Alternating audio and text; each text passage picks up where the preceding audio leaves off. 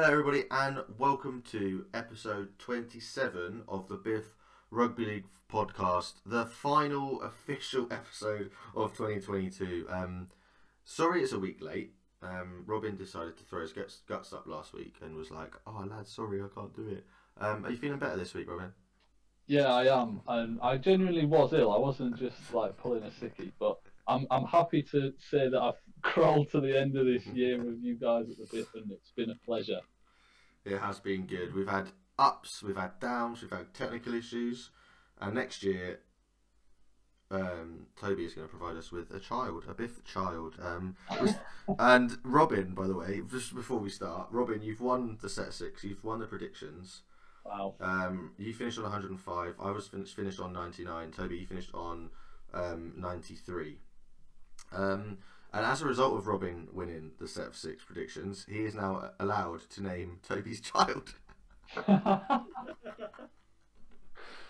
Wow, what an honour! I'm gonna have to think about this. I'd just like to say, thanks for crowning me the winner again. The fact that neither of you even made 100 is pretty pathetic, but we can't all have a magic crystal ball. And I'd also just like to rub it in a little bit before we move on, that not only did I predict the winners of the men's and women's finals, but I also predicted the two players of the match, which you guys were like, "Oh, let's add points so that we can catch up the lead," and all you really did was play into my hands and give me a chance to just stretch out and claim glory. So it wasn't good. The only thing I got right last week or 2 weeks ago was the fact that Australia would win the women's final, and the only thing that Toby got right would be that England won the wheelchair final. I mean, it wasn't a great week for you either, Robin. You only got 4 out of 12. It was an absolute shocking week, but it was enough. All you needed was a point, and you'd have been fine. You know what? You didn't even need to get any points. We still wouldn't have caught you. It was a victory lap. It was. You just absolutely taken an absolute mick. Toby, is there any names that he can't give you, kid, next year? I mean, the issue that we've fallen into with naming is just the fact that there's a lot of cringy celebrities that have names nowadays, if you know what I mean. So as long as it's not a reality TV star or something like that, then we're in fine stead. I like how he hasn't told you you're not allowed to name the kid. He's gone, "Oh yeah, as long as you don't give it a crappy name, you've got full reign." I'm just thinking. I mean, maybe tune into week 1, 2023 to find out. And we have a date for week 1, 2023, because the Challenge Cup, I know when the first round of the Challenge Cup's going to be. A little bit of insider knowledge. Bedford Tigers are going to be in the Challenge Cup in 2023, and the first round weekend is the February the 11th or 12th. So we'll be with you the week before that. Sorry, Robin, I know I didn't tell you before we went on, but yeah. No, game for it. That sounds like a lovely Valentine's Day. Yeah, brilliant event. If we've got a home game, I can't wait for that. That'd be amazing. We may as well crack on. We've got 10 awards to hand out tonight. I'll run you through the awards we're going to do. We're going to start with the Women and Men's Player of the Year. We're going to move into Signing of the Year. Then we're going to go to... I've lost my sheet now. Where's the order I had? I've lost my order. Flipping heck. Signing of the Year. Team of the Year. Club of the Year. Mullet of the Year. Biff of the Year. Blunder of the Year. And then Worst Rebrand of the Year. And then we're going to do Singular Moment of the Year. So for us, so for the moments, we'll have a top 3. We'll each say our own, and then we'll decide which one deserves to be 3, 2, 1. And our big moment of the year will be that's where we'll end it for tonight. So it's a night of celebration. I've got my Pepsi Max with me. What are you lads drinking? Water for you, Toby, now? You've been responsible? Yeah, it's water and a Star of Pram and beer glass. So it's a nice mug beer glass, holds a pint of water, sort of, nice. and pretend I'm drinking an array of drinks out of it. Could be a coffee, could be a beer, could be just a glass of water. So Nice. With self, Robin? I'm going full on Zach Hardacre at the 2017 end of season awards. No, I'm kidding. I'm on the fresh air. I was about to say, I was like, I really hope not. I was like, I know people that listen to this. Please don't tell me you're doing lines told off me the he's list. stressed today, and then he comes out with that.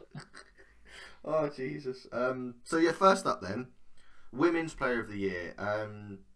Very vague category. We understand. It's really difficult to personally. We don't know enough about the women's game to be specific on position and backs, halves, forward. This is the year we've really kind of got into the game as a whole and started to really understand who the players are and who they play for. So I don't know who wants to kick this one off because I've got a few names in my head and I haven't picked my favourite player of the year yet. I don't know if either of you two have one. I've got two suggestions. One of them is more of an honourable mention, and one of them is a genuine contender. So I'll start my honourable mention. Yeah. It's Holly Dodd for the York City Knights. I've sort of, just like you said, sort of just got into this and into the women's game, and at the start was mostly through the Knights, and I feel like the first game that I saw her play, I was like, she's a genuine talent, and she's really, really threatening with ball in hand. She's a really good, strong tackler, and she just puts herself in the right places.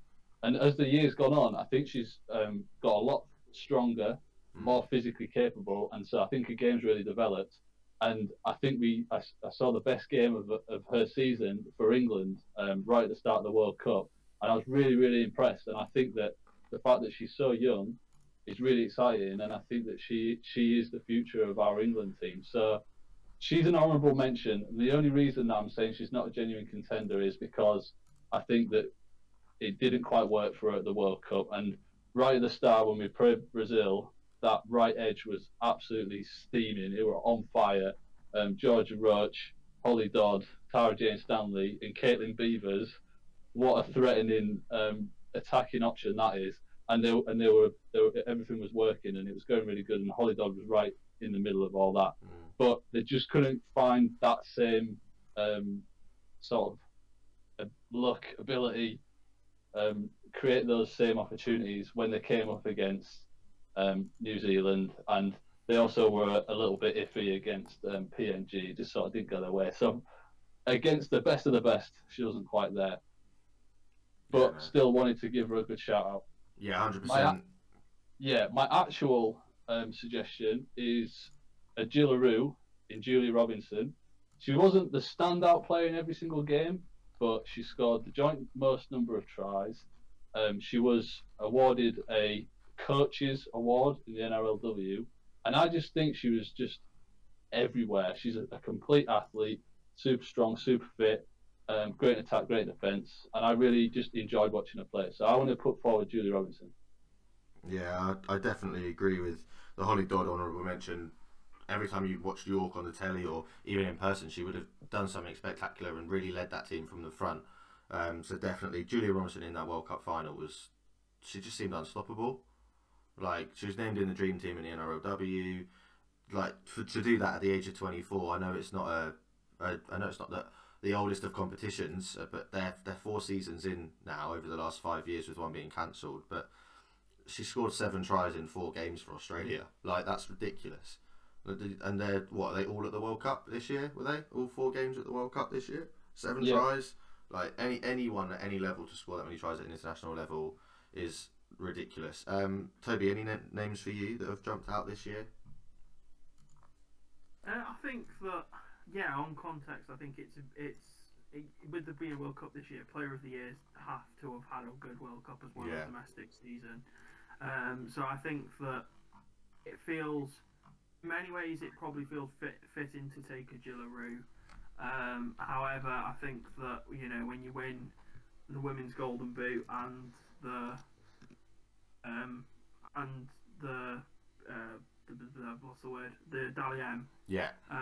In the same year, I think that it sort of shows that you are absolutely, there's no doubt in anyone's mind that you are the premier player. in the world. So I think that for that reason, it's hard for me to look past Ray McGregor.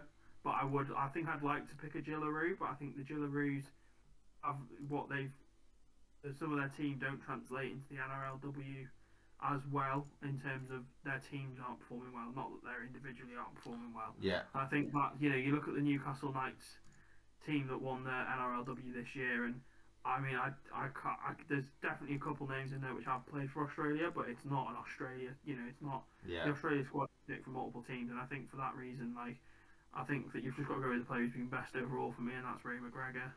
Yeah, 100%. Ray McGregor was a name that I mentioned in the build-up to the Rugby League World Cup final. We mentioned her name in the build-up to the tournament as a whole, and we were really excited to see her play. Did really well against England, played phenomenally well in the first game against Australia. Went missing a little bit in the grand final, in the World Cup final. Definitely understandable. Julia Robinson again was phenomenal. There was names for the NRLW that really stood out this year.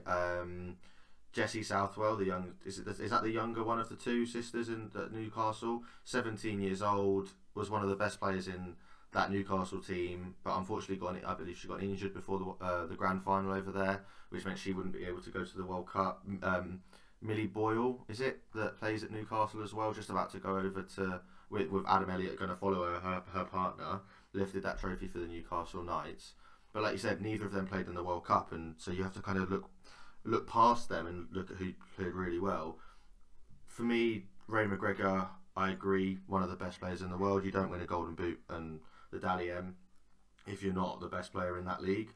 But Isabel Kelly during the World Cup for Australia was just unstoppable.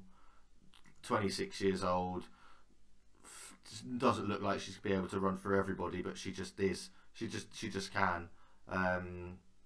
Yeah, it's just phenomenal. I don't know how else you can describe the way they are, but she was one of the best players in that World Cup final, other than Ali Brigginshaw, and that's the name we haven't mentioned, Robin. You picked her as your player of the match, and you were right. She was able to do it when it mattered for Australia, but she couldn't transfer that into her club game, and that's why I think this is one of the difficult awards to award. But I think for me, I'm going to have to back Toby on this one. I think we're going to have to go with Ray McGregor, but Julia Robinson definitely a very, very close second, alongside most of those Gillaroos.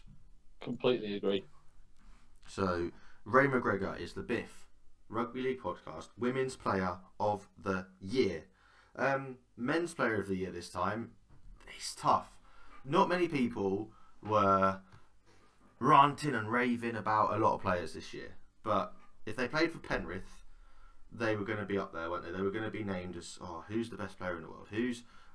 Which of these halfbacks is going to do it? Which of these halfbacks is going to be able to lead their country or lead the team? And before the World Cup, there was Cleary hadn't won a representative game without Jerome Luai, but he did it. He won the World Cup final without Jerome Luai and against Jerome Luai, which I think is more important. So for me, I don't mind which one of them two, but for me, it has to be one of them two that wins this award. Interesting. I would say out of those two, I think that Cleary has been the better. But I actually didn't have either of those two in my as my suggestion. But I've still gone down the Penrith Panthers route, and I would like to put forward Steve Crichton. The fact that not only did he have another great season with Penrith, instrumental in everything that they do, so dangerous at the highest level, and he loves the big games. But he also what he did in the World Cup and the way that he came up with that clutch play to knock England out at the semi-final, and I think he was still probably one of the best players in the actual final against the world's best. So I'd like to put him forward for my nomination. Toby, any thoughts? Robin has just stole my nomination out of my You know what? I thought I was being quite smart not picking a Penrith Panther, but picking Crichton for the reasons you just discussed. I guess that I'll sort of go on. Like, I felt like something I wanted to make sure I did with these awards was not just award them all to Australia. So I guess in you know the theme of the fact that we are a Europe-based podcast, so we should focus a little bit on the European Super League, and I think that for that reason, the player I'll put forward is Tommy Makinson. Yeah. Mainly because I listened to a couple of Australian rugby podcasts, and the only player they've said is the only player every single week that has impressed the Australian viewers who aren't used to the Super League players, regardless of the game. So again, a lot of players were impressed up until the Samoa game, and then all of a sudden, it started to cracks started to show. One player who never showed cracks in the World Cup, and it goes without saying that he's one of the best club players. He plays for the winning team. He played for a team that's won 4 grand finals in a row. There's no denying his club form, and I think that he came out of the international stage as the international stage and looked like the form winger behind Josh Adokar. So for that reason, I'm gonna say Tommy Makinson, but my heart is probably with Stephen Crichton. And I think that answers the question then. I mean, I think that for me it was the battle of the halfbacks, Samoan and the Australian, and Cleary against Luai, but Crichton broke hearts, and for that reason that he's a nomination for another award later on for me. So there's a couple of, for my moment of the year, I have a few, and I think one of them is going to be that moment. But I think Stephen Crichton this year has really stepped up his game on the field, and stepping back and going, I want to play for Samoa, and not playing for Australia, even though he would have walked into that team, just goes to show that he's not just there because he's there. He's doing it because he has a reason to do it. And for that reason, I think I'm going to have to back Stephen Crichton. So the men's Rugby League Player of the Year for the Biff podcast this year is Stephen Crichton. Are we all in agreement? Yeah. Perfect. Team of the Year. So this isn't necessarily, for those listening, it's not players by position and a 13. It's a singular squad from a team. So from a club. So for example, it could be St Helens squad that won the Super League. It could be the NRLW Newcastle Knights team. It could be the Samoan Rugby League World Cup squad. But for me, it's the only team that went unbeaten in their league campaign in professional rugby this year, and that is the Keighley Cougars. Can't be better than that, can it?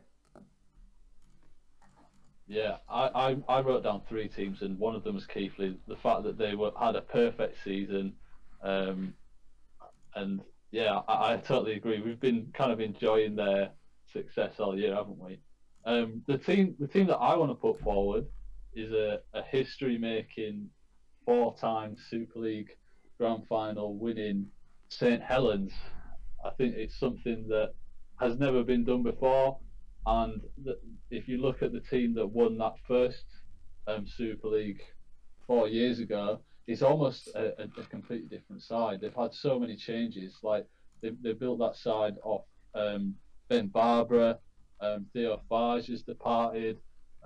Some of the great second rowers and things have moved along, but they've still managed to bring new players through the ranks. Since then, they've unearthed Jack Wellesby, who's been sensational, and the likes of Tommy Makinson that Toby just described his talents.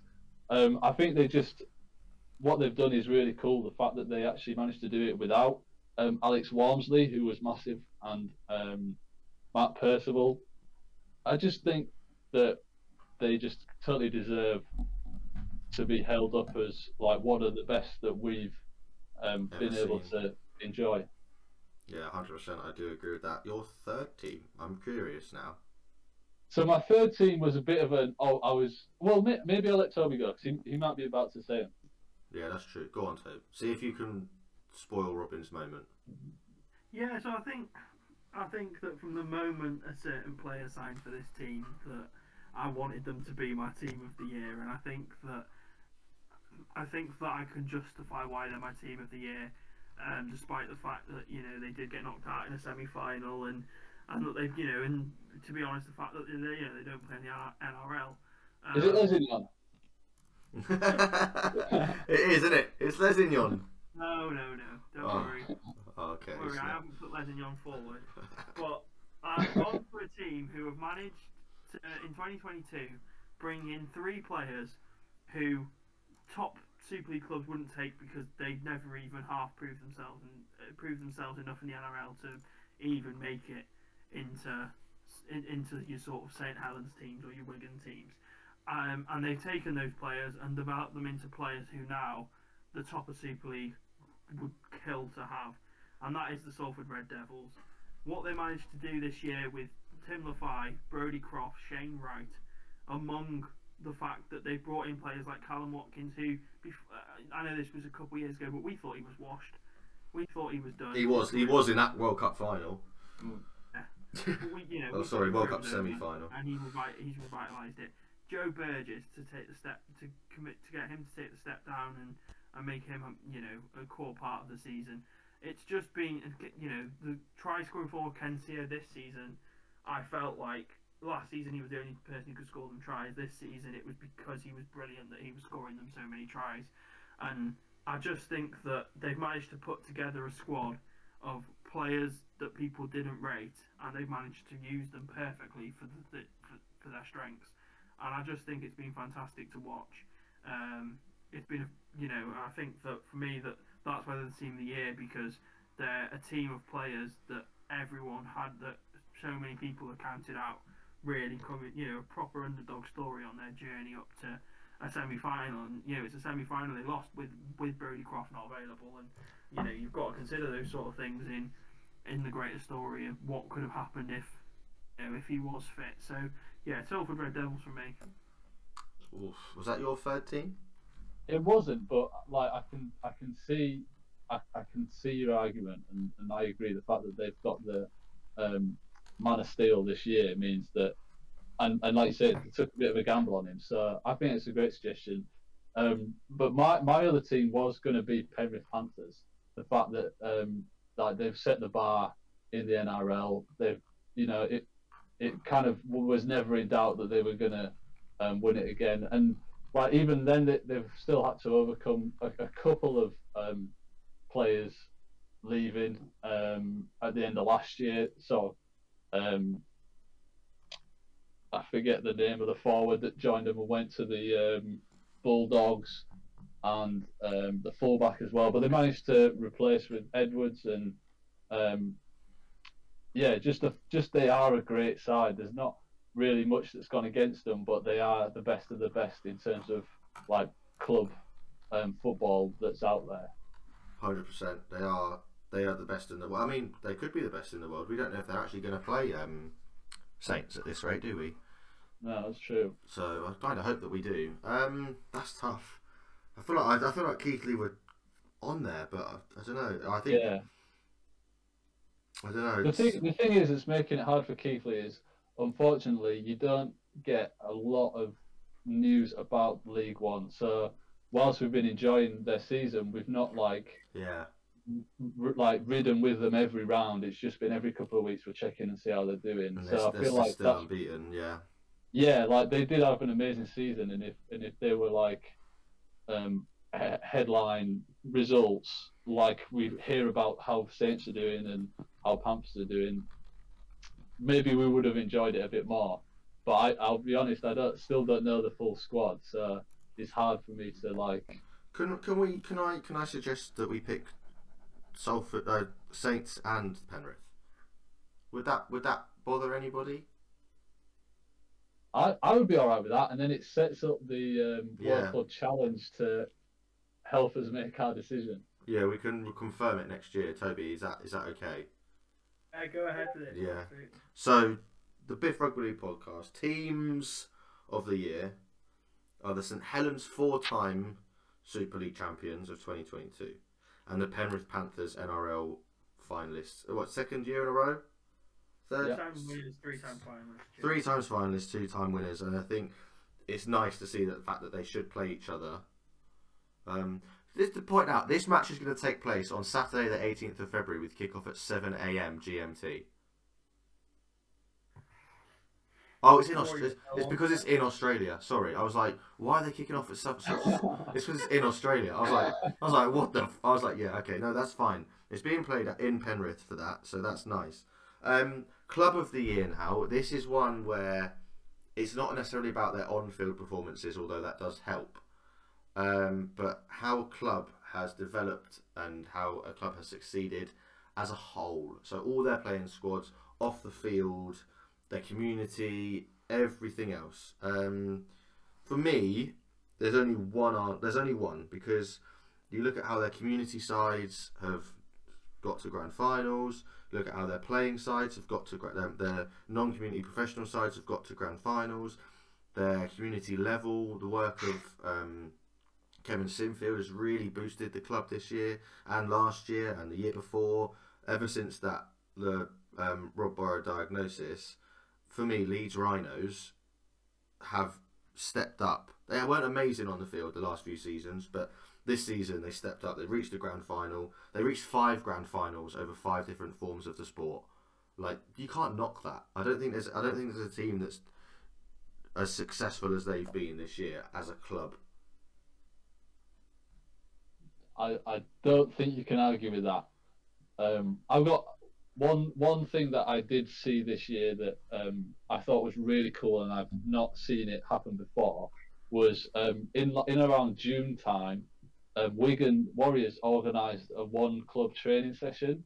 I don't know if you saw it, but they had like 200 players from like all the way through the first team, the women's team, academy scholarship, PDRL, LDRL, wheelchair touch, like all these things. There was 40 coaches there.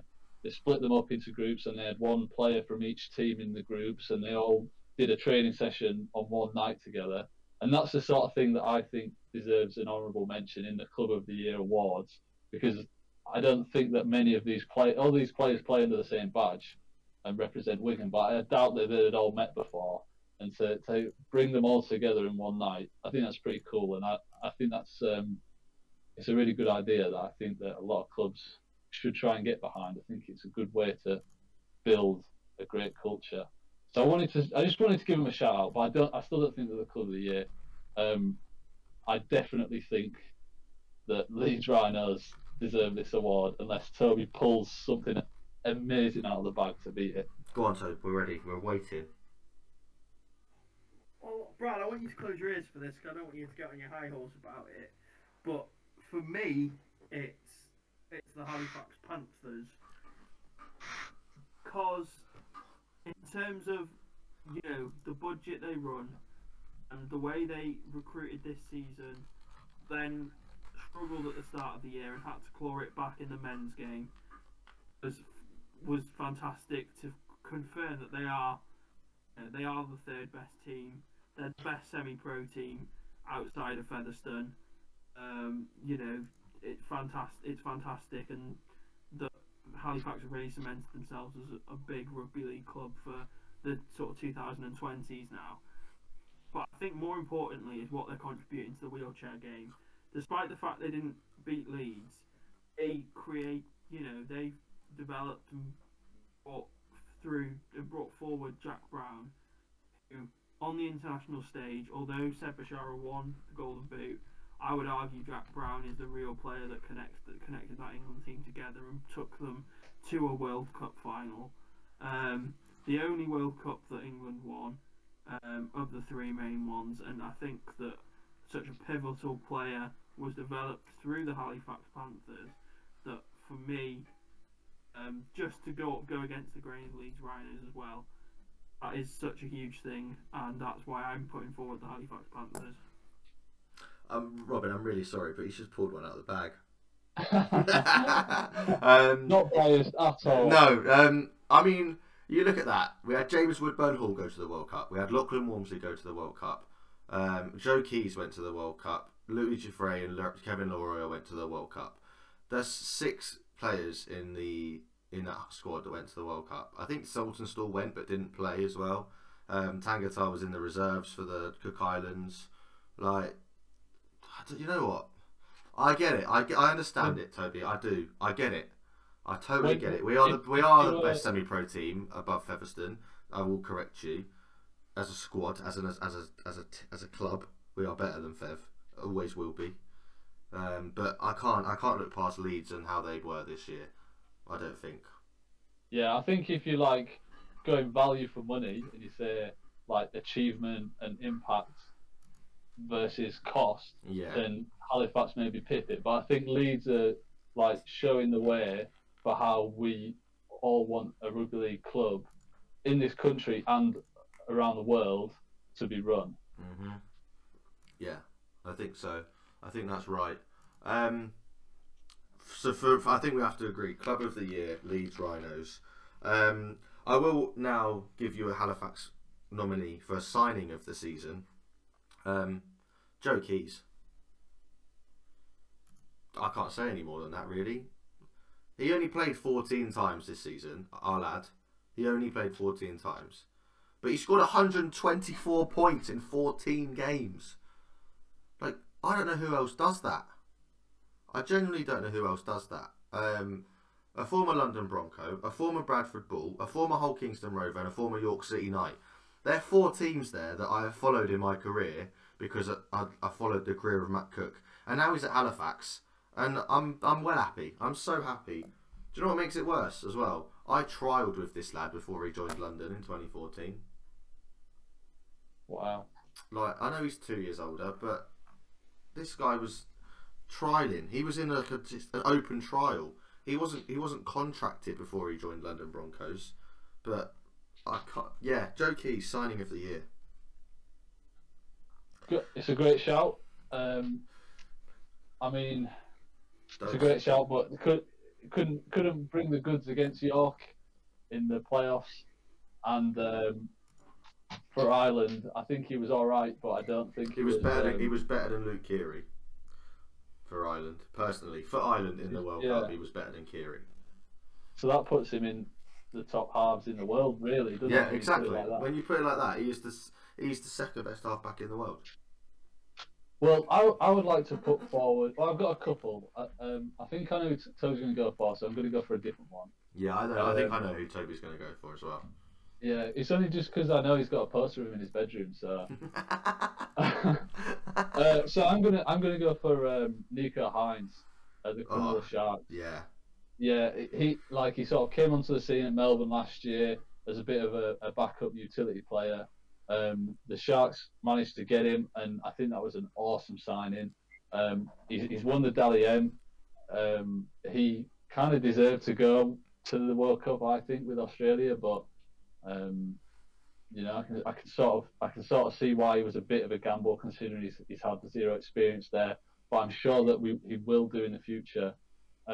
Yeah, one of the best players in the NRL, which is the toughest competition, in his first year for the Sharks. Can you ask for any more? Toby, are you about to say Blake Ferguson or something? I don't know. I don't feel like that's what's coming. No. I don't think I think I'm going along your route, Brad, where you go, oh, I support a club, and you know we didn't have a bad season, so definitely going to be the halfback that we signed to help us do well this season. And that's what happened really with Jamal Fogarty at Canberra Raiders. You know, he didn't really play because he got injured in a trial or in training before the start of the season. As soon as he came on the scene, Canberra got good. Only Parramatta, Penrith, maybe South Sydney could have beat Canberra in the end of season form that they had.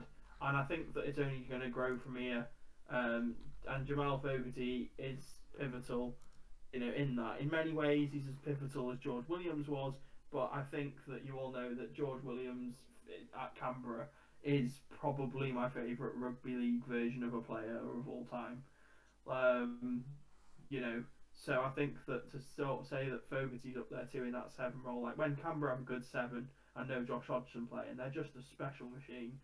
And yeah, I think that Fogarty is obviously part of that that structure that's made Canberra feel special, and hopefully pushes them on to do even better next season. So yeah, Jamal Fogarty for me. Although I know I'm not going to win this one. Although that is a great shout because when he was at the Titans the year before, everyone was saying like sort of he's the sort of player that the Titans are going to build off as they like creep their way up the ladder for the next couple of years. And then all of a sudden the Raiders poach him. Not only have they just boosted their roster with a great player, they've just taken away from a rival who was sitting in a very similar point at the table at them at the end of the year. So and again, I think that's a fantastic shout for signing because if we're looking at like everything involved in it, it's just a brilliant move from Canberra. Yeah, I think right. Hear me out, Robin. If you want to go with Jamal Fogarty, then I will happy, and you're happy to switch from Nico Hines. Jamal Fogarty will be our signing of the year because I am willing to switch to either one of those two. Well, I like Nico Hines. You look at the Sharks. Hines at the end. Yeah, I think you can't look past the season around. Yeah, and they had such a great year, and it was like pretty much all off the back of him. Yeah, 100%. I remember they signed a fullback, switched him to half as well. Yeah, and he became that's what I mean. He was a fullback. He was switched to 6. They switched him to 7. Yeah, it was just well worked. It was fantastic from the Sharks, and they didn't cost him a penny apart from his wages. It was free end of contract move, wasn't it? I believe as well. Yeah. Like I was shocked. I was shocked that they let him go at the Storm. I was really shocked. It surprised me because they really could have done with him when Pappenhausen got injured when he busted his knee. Because if Hines was in and around that squad, then you know what he would have been able to offer. So the B.I.F.F Rugby League podcast signing of the season is the Cronulla Sharks' Nico Hines. Where do we go next here? You know what? I just mentioned Pappenhausen, so we'll go on to Mullet. Mullet of the year. You said you've got 5, Robin, so I'll let you go first and see if we mention any of those. See if me and Toby mention any of the 5 that you're going to go for. I've got 5, and you'll have to bear with me whilst I get my massive Yorkshire mouth around some of these names. So, my first suggestion, Big Tino Fasa Alumari. Fasur Malawiawi, yeah, that one. Yes. That one. What a beautiful mullet that is. Long and flowing. Amazing. The Tongan player, Kola Matangi. That is a good one. That is a big, wide, dark mullet. I don't know. Pappenhausen, the guy you just mentioned, odd, combined with the tash, that is a statement piece. Not often employed by a fullback, a slight fullback like that. So a very interesting choice. The legend, one of Toby's favourite players, Josh Papali'i. Another beautiful wide mullet, and also a very plain normal cut from the front with a hidden mullet that's just flowing and party time at the back. Yes, exactly. And then I had to get a Super League player in there. I know who this is. It's Brad Fash, and this is it's LFC's Ginger Brad Fash. Wow, what is that thing? The light hair on the dark Hull FC shirt is a sight to behold. Yeah, it's and especially the thing is when it gets red in the face as well. Yeah, it's the tash as well, though, isn't it?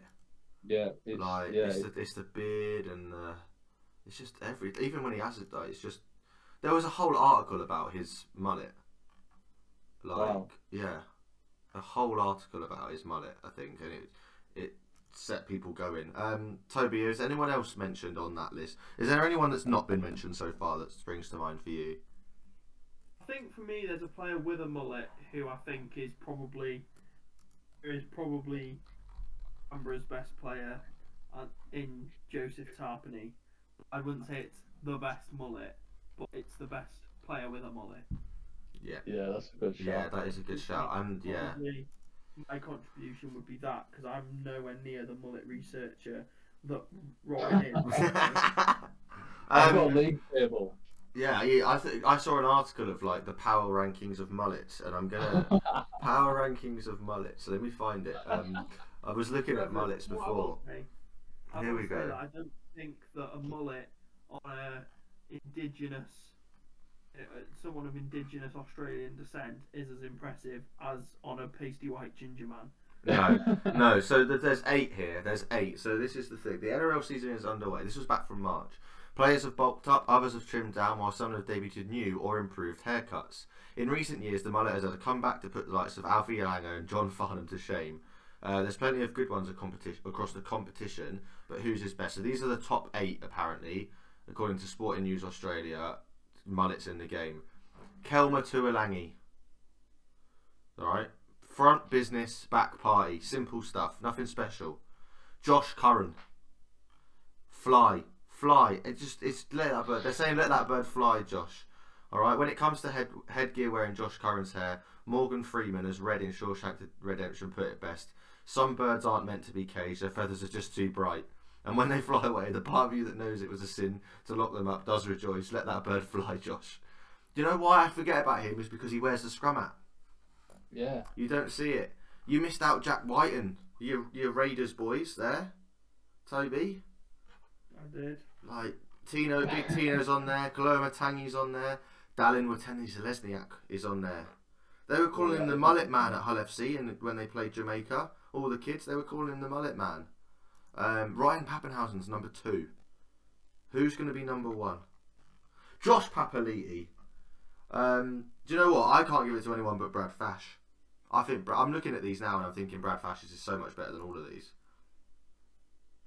Brad Fashionable. Right, you killed it. Let's move on. Brad Fash for you, Tobes? You got to be in it. Yeah, absolutely. There's no way that man should have a mullet, but he's bloody got one. Biff Rugby League Mullet of the Year. Hull FC's Brad Fash. Don't cut it. Please don't cut it. Shall we go with... Yeah, you know what? Let's do it. Biff of the Year. This is where we choose our favourite big moment, big physical impact, whether it's a fight, a tackle, I don't know what you wanted to call it, but it's just a biff. I've got 2, and it's one of them was a second Halifax nomination. Barrow versus Halifax. 2 red cards, a yellow card. It was Maludi up against Worthington. It's phenomenal. Titus Guaze got a red card for pulling on a shirt, and I was fuming at the referee. And then there was the State of Origin one. The State of Origin one was amazing. I loved it. I was telling them to absolutely batter the crap out of those New South Welshmen. But I don't know if either of you have seen another one that stands out more than those 2 this season. Well, my nomination is a biff that happened behind closed doors. And yeah. It's a biff that we'll never truly know what happened. Maybe someone will bring out a biography, who knows? But it was only recently. It was after England were knocked out of the World Cup, and they're all chilling at the hotel and licking their wounds, but bonding and just having a nice chill time. And a random James Bentley flies over from the other side of the world, gets straight off the plane, doesn't even stop, walks straight over to the hotel. Must have been invited back. We spoke about why he was there. Who knows? But anyway, apparently he was gobbing off at Sean Wayne. Thinks that he should have been selected for England, despite the fact that he didn't even play well for Ireland.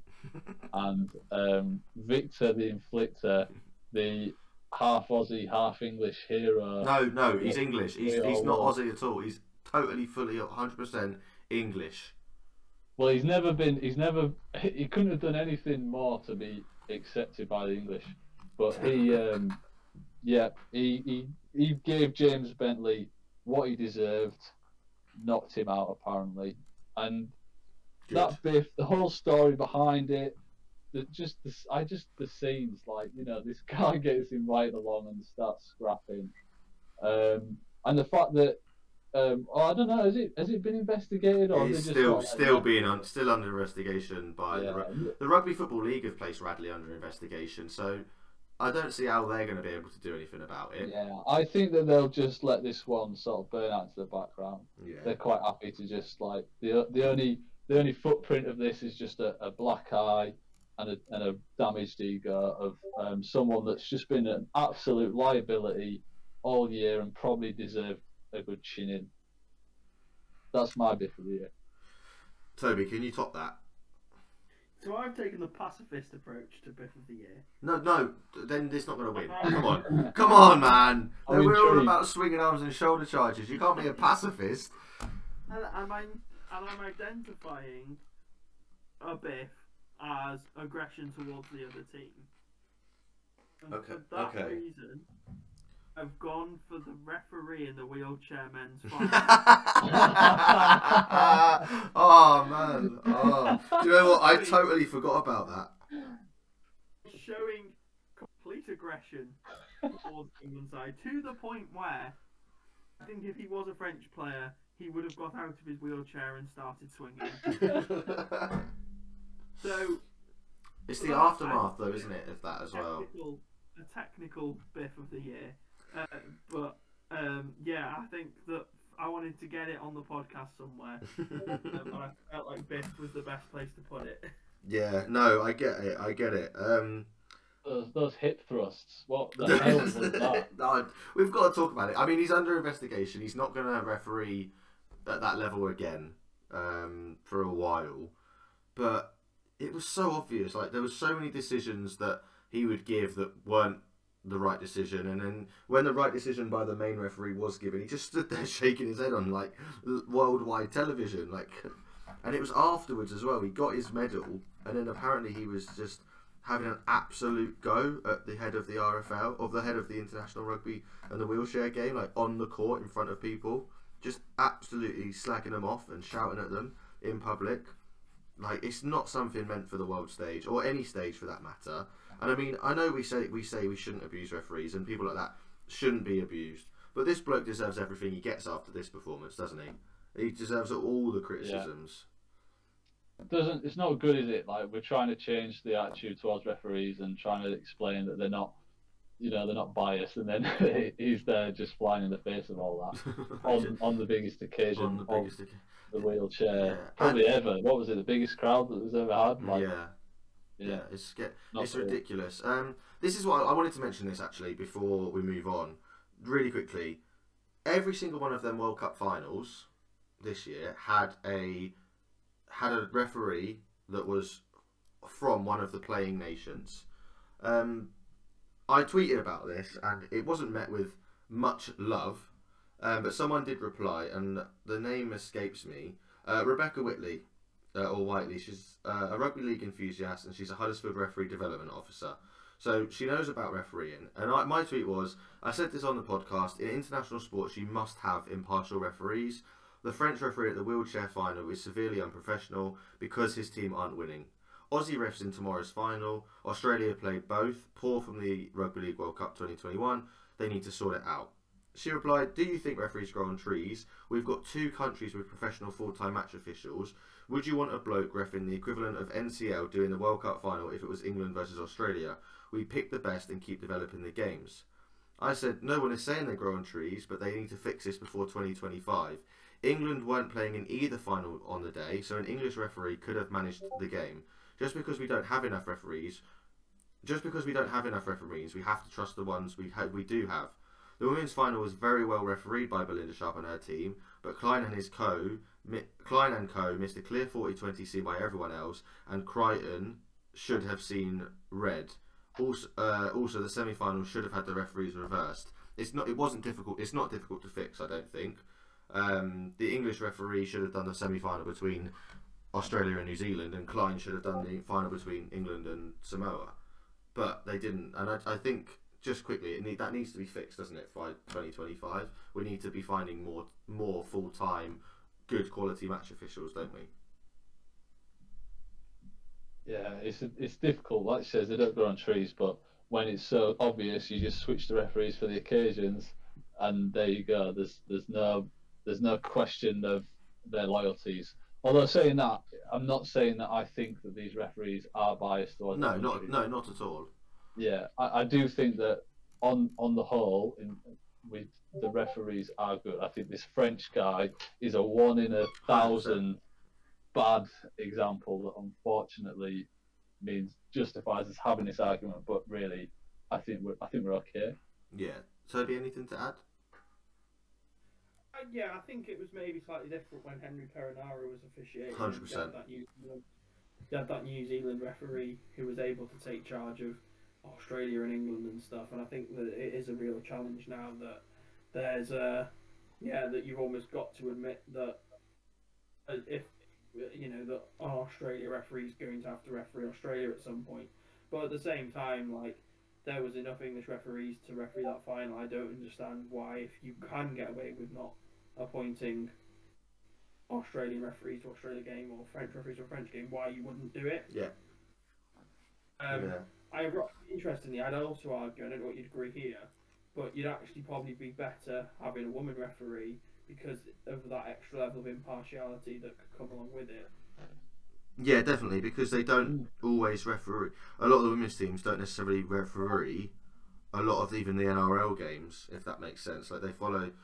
I get what you're trying to say, and I think Belinda Sharp has showed that she can. And I can't remember the other name. Was it Casey Badger, the other referee, the other female referee at the World Cup? Them two, when Yeah. they refereed their games, were very well controlled. They didn't seem. There wasn't really much losing control of the game. There wasn't necessarily any standout moments that should have been sorted. They did really well in controlling the players on the pitch, and the respect was there. Whereas I sometimes feel there's not necessarily the respect for the male referees in our sport because of the mistakes that they make. And obviously, we'll get into that later on when we talk about blunders and moments of the year and everything. But back on that Biff, Radley versus Bentley, Toby. Mate, I like mine was a bit of a silly suggestion. I don't think you can look past Gay Guy and Burton in that brawl. That was just a flashback from an era that's long gone, and it was just like pure anger and aggression on a massive occasion. And they landed them. They landed them. Yeah. So yeah, no, that's my definite. I would vote for that one. Yeah, so the Biff Rugby League Biff of the season. Dane Gagai versus Matt Burton, State of Origin. Beautiful, loved it. I can't wait to see more. Let's go with the worst rebound. Actually, no, we were talking about blunders, so let's do blunders. The blunder of 2022. Who made the biggest mistake of 2022? And we can't choose Lee because they're coming up later on. Yeah, they could get me in for a double award. Yeah, double award. We can't go Lee or Derek Beaumont for this. I'm happy to go first. I've got two suggestions. One's a nominate, like a honourable mention. One's a serious contender. So my honourable mention is England Rugby League. Firstly, for choosing to go with a blue and white kit, I think that was really confusing. But also for the men's World Cup semi-final, they had it in a bag. They on paper had the better team. They'd beat them already once in the same competition, and so I think that was a blunder. So that was my honourable mention, but my actual suggestion is Ralph Rimjob. I mean Ralph Rimmer, for his stupid comments before a World Cup that just sort of stole the media, and I think he was extremely lucky that the World Cup just got started and got on with it before we had time to dwell on this, because I think what he said was totally unacceptable and embarrassing for the sport at a very crucial time in our media engagement building up to a World Cup. I'm not allowed to comment on the situation yet, so I will let Toby go next. Yeah, so my blunder is it's pretty like straightforward and obvious, I think, but I think that despite the fact that we know that Samoa were the better team, England did do a fantastic job of staying in that game and getting it level and getting it to golden point. Just make an absolute mess of golden point. It was such a tactically inept golden point, and I think that if they did, focus on just getting the ball deep into Samoan half, winning a turnover hopefully, it could have been a very different story. So to not even give themselves a chance of having a field goal after Samoa missed their first attempt as well, I think that for me is blunder of the year because it did deny England a World Cup final. Oh, okay. I mean, I was going to go with something from the World Cup final, and that was Jack Smith missing the 40-20 in the opening stages of the game. That if it's given, and Samoa get on the board first, that game totally changes on its head, and I think it's not as one-sided or as not as. Oh, I think it's more entertaining than what it was as well. I don't know because that's massive. Like, and the thing is, that's not just Jack Smith either. That's all of the officials. Everyone in the crowd and on the TV saw that happen, except from the Lino and Ashley Clyde. The Jack Smith and Ashley Clyde were the only two people in that stadium and on the planet that watched that game that didn't see that 40-20. Yeah, I mean, huge. you're right, and it was quite a key point in the game as well because I think Samoa were really, really high intensity and sort of had the Aussies a bit rattled.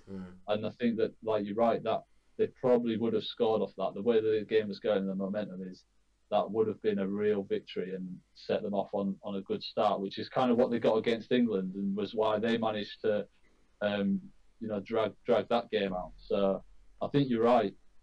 But I still think the World Cup semi, despite the fact that you could argue we're underdogs, that game, it wasn't really won off a moment of someone's individual brilliance. It was more England let themselves down and invited Samoa to beat them, and so therefore I think it's a massive blunder. And what happened in the last World Cup semi, we lost at the end again. Like, it just seems to be in our DNA, doesn't it? But yeah, big blunder. The host nation.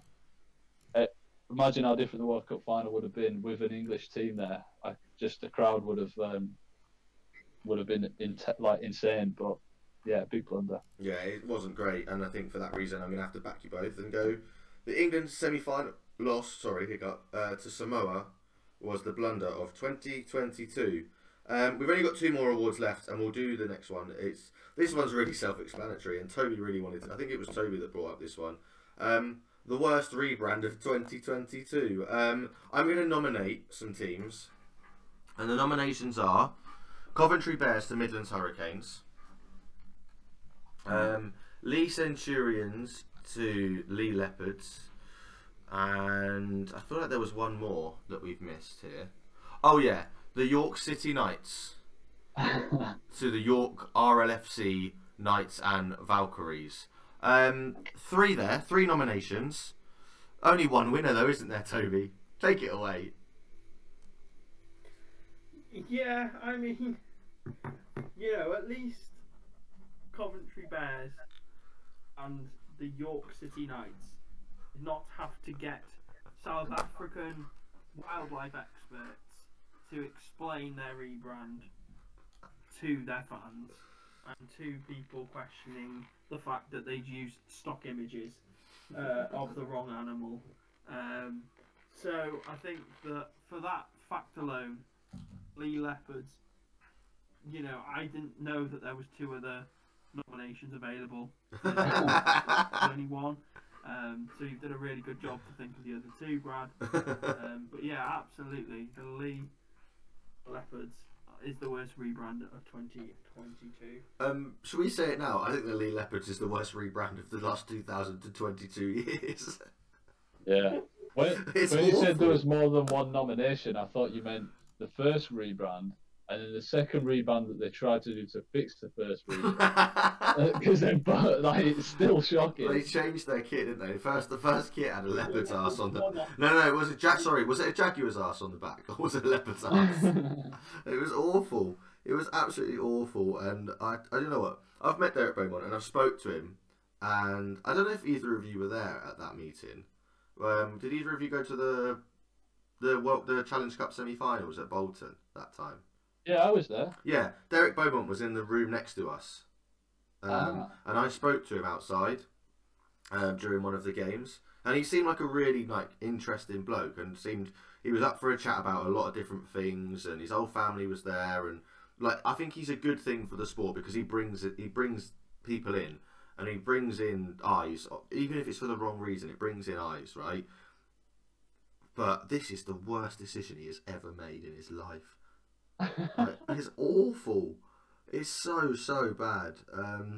So the winner, or should I say loser, of the worst rebrand of 2022 for the Biff Rugby podcast is the Lee Centurions to the Lee Leopards. We're not sorry. It's fucking awful. Moment of the year. This is the one. This is the final award. This is the last award of the evening. Singular moment of the year. I've got 2 singular moments to go for. I'll do one, and then one of us, then someone else can do one, and then the next person, and so on, just in case we've all got more than one. We've mentioned this bloke already. We've mentioned this game already. I think it's one of the best, in terms of drama, one of the best games of rugby league we've seen in a long time. Not necessarily technically, but Stephen Crichton's drop goal in the World Cup semi-final was one of the moments of the year. Yeah, it was incredible, wasn't it? And he's like kind of one of the moments that's made him deserve that Player of the Year award as well. Everything riding on it. The whole history of a nation getting to their first ever World Cup final on a massive stage like the Emirates. I can totally agree that deserves to be in the conversation. I've gone with another World Cup moment, and it's one I saw with my bare naked eyes and pray I will never forget, and that's Josh Addo-Carr's amazing try. Phenomenal. And that try alone for me made the whole World Cup experience worth it. It was amazing. I've never seen anything like it, and it was just so cool. And it was right in the corner I was sat in. Like, I've got goosebumps thinking about it. I'm so glad I can say I was there. And also, that game in a whole as a whole was just fantastic. Seeing those 2 rugby league giants just like smash each other to bits and like fully take each other to the limits, and see a moment like that, like just crazy, just fantastic. I'll never forget it. Toby, do you have a 1 or 2, or how many nominations do you have for this? I've got 1. Trying to keep it slightly streamlined. I've gone for sort of, I guess, an underdog story that's maybe been forgotten in the brilliance of Samoa, and that was Queensland winning the State of Origin series this year. And to confirm that they'd won the series, in the 78th minute of the 3rd game, Ben Hunt chases down a kick, collects the ball in the air, basically. Like, the ball comes off the boot and he basically just grabs it out the air, and then runs about 50 metres to score a try that confirms Queensland against many odds. No one thought it was possible. In Billy Slater's first year of coaching, are the State of Origin champions once again. That's massive. That is an absolutely huge moment as well, and it's one that I'd forgotten about, mainly because of I've now got, for some reason, I've now thought of another World Cup moment, because like you said, Toby, Robin, you've seen Josh Addo-Carr's try against New Zealand in person.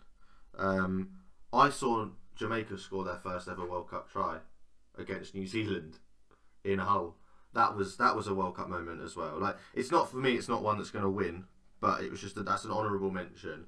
My second nomination though is the Sippy Tau versus the Siva Tau, Tonga versus Samoa. What Rugby League World Cup quarter final?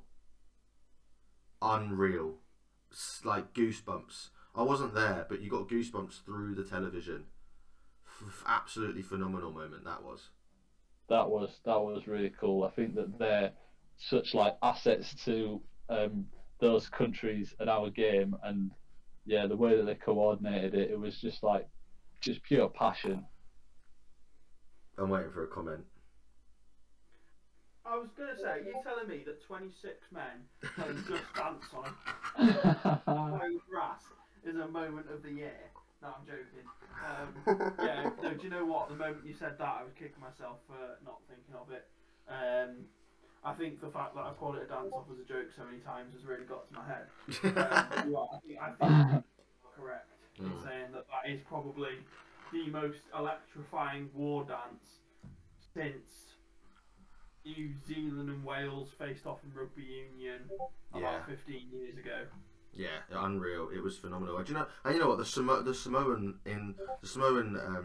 war dance in the Rugby League Rugby League World Cup final was amazing as well. To see those players head to head and the Aussies walking towards it and the Aussie women walking towards the Kiwi one as well in the women's game. Yeah, it was phenomenal. The Samoan one, there was like 67,000 people. Yeah. Like screaming for the Samoans. Like there was a moment when I've forgotten which player it was, the big forward. You know where they all was it Papali'i that does the chant? It could have been, yeah. And he stands up and he like says his first sort of like cry. He just shouts Samoa, doesn't he? Yeah, and then the whole crowd just went mental, and you could see him. Like it took him a moment because I don't think he was expecting to get that kind of response. It was like when that wall of sound hit him, just like it lit him up, and he used that to like amplify the passion again. Like that was really cool. Yeah, that was a moment. There's so many moments. Just I also really like Toby's going back to the origin. Like I was jumping up and down watching that moment, and like you say, the context of that origin series and Ben Hunt coming up with that amazing play, and he provided the kick for Josh Addo-Carr's try. So that's two moments that player's had his hands all over. Great, that's pretty cool. Yeah, that is. We've got to pick 3 of these and rank them 3, 2, and 1. It's so difficult. And like another one that I want to say, just as a quick honourable mention, was the women's England first game in Leeds, in Headingley, against Brazil. 100%. Yeah, there was only 7,000 people there, but there was 80% school kids, and they were going absolutely wild for that. And I just think what a fantastic thing for the game, because I just think of all those like little girls in the crowd that would have been looking at those players that have worked so hard and deserve the recognition, and we're going and see them as role models and inspired by them. And it was just like such a amazing moment, and like great for the whole World Cup and Women's Rugby League. Like that was a really nice moment. I really enjoyed that, and was glad that I pulled the sickie and went to that one. Brilliant, I love it. Pull the sickie. You know what? I'm going to take the Crichton drop goal out, and we're going to have 3. And it's one from each of us here now, so we have to be honest with each other. So that makes it a bit fairer. We have the Josh Addo-Carr try against New Zealand, the Queensland State of Origin Ben Hunt try to seal the victory, and then we have the Sipi Tau versus the Siva Tau in a Rugby League World Cup quarter final. For me personally, I am more than happy to put the Siva Tau or the Sipa Tau is not the number 1 moment here for me. That's what I'm going to say. Whether it comes 3rd or 2nd, I don't want to make that decision, but it's not number 1. I think I'll go out and say that I think it's 3rd. It's an amazing moment, and it's great, but it is like pre-rehearsed, whereas the other 2 are like moments of like just the right combination of chance and skill and effort. Yeah. And you can't like you can't manufacture them. They just happen. They are just pure in the moment moments. And I'm actually I think here the Josh Addo-Carr try for me goes 2nd. And the fact you two have both said, this is a moment, and as a Queensland supporter, I've forgotten about it until now, and I've gone, yeah, actually, I went ballistic when that happened. I was going absolutely mental at the telly. Like, I was very unwell, but I was still going mental at the telly when this happened. So, for me, the moment of the Biff Rugby League World Cup, the Biff Rugby League podcast moment of the year is Ben Hunt's State of Origin try. Yeah, I'm happy with that decision. Perfect. You won something, Tobe. So, in 3rd place for the moment of I the mean, I year. get to name my baby again now. Yes, yeah, that was your. Yes, your prize for naming the moment of the year is you now get to name your baby, but it has No, to. you got to name him Ben Hunt. Yeah, you got it, Ben Hunt. In third place, the Sippy Tau versus the Siva Tau at the Rugby League World Cup quarterfinals. In second place, Josh Adokar's wonder try against New Zealand in the World Cup semi-final. But in first place, the B.I.F.F. Rugby League moment of the year of 2022, Ben Hunt interception try to seal the State of Origin win for Queensland. That is the moment of the year, and that's a wrap on the 2022. Oh, hang on. Hold on. I want to get it on record. Another award that I'd like to present is to you, Brad, because you've organised this whole thing this year, and it's been so much fun, and you've put in loads of effort. And me and Toby really appreciate that you pull all the strings and do everything behind the scene. So our host of the year is Brad Journo, the legend that is. He's been out in public. He's secured interviews for us. He's spoke to the top of our game. He's spoke to coaches. It's been awesome. I've had loads of fun. So thank you, mate. You're welcome. Thank you. Didn't. I'm going to change that award, and I'm going to go co-hosts of the year to Robin Page and Toby Jones, because we are all equals in this. We are all equals. Very modest. Very. I do you know what? I've just really enjoyed this year, and I can't wait to be back. I'm not going to say if there's going to be Christmas specials or Christmas videos or anything, because quite frankly, none of us know. None of us we haven't had the conversation. We're going to go down, like, after recording now, we're going to have a nice admin chat for a bit, I believe. Hopefully Robin can stick around for a little bit. Yep. So we're going to have a nice chat about admin, and for any news that comes up, we will let you know between now and Christmas, and then we're going to take a nice Christmas break before we come back for the beginning of the season, where we start with the Challenge Cup on the 11th of February. Thank you very much, everyone who's listened. Thank you, everyone who's subscribed, liked, shared, commented, replied on Twitter, even if we've disagreed with you. You've all helped us grow this year, and we hope that you can help us grow next year. This has been episode 27 of the B.I.F.F. Rugby League podcast, season 1, 2022. Thank you, Toby. Thank you, Robin. We'll see you in 2023 with more swinging arms and more shoulder charges, and hopefully a few less rebrands. We'll see you all in about 8 weeks. Thank you, everyone, and good night. Merry Christmas and a Happy New Year. It's November and I've said it. I don't care. Bye. See you later.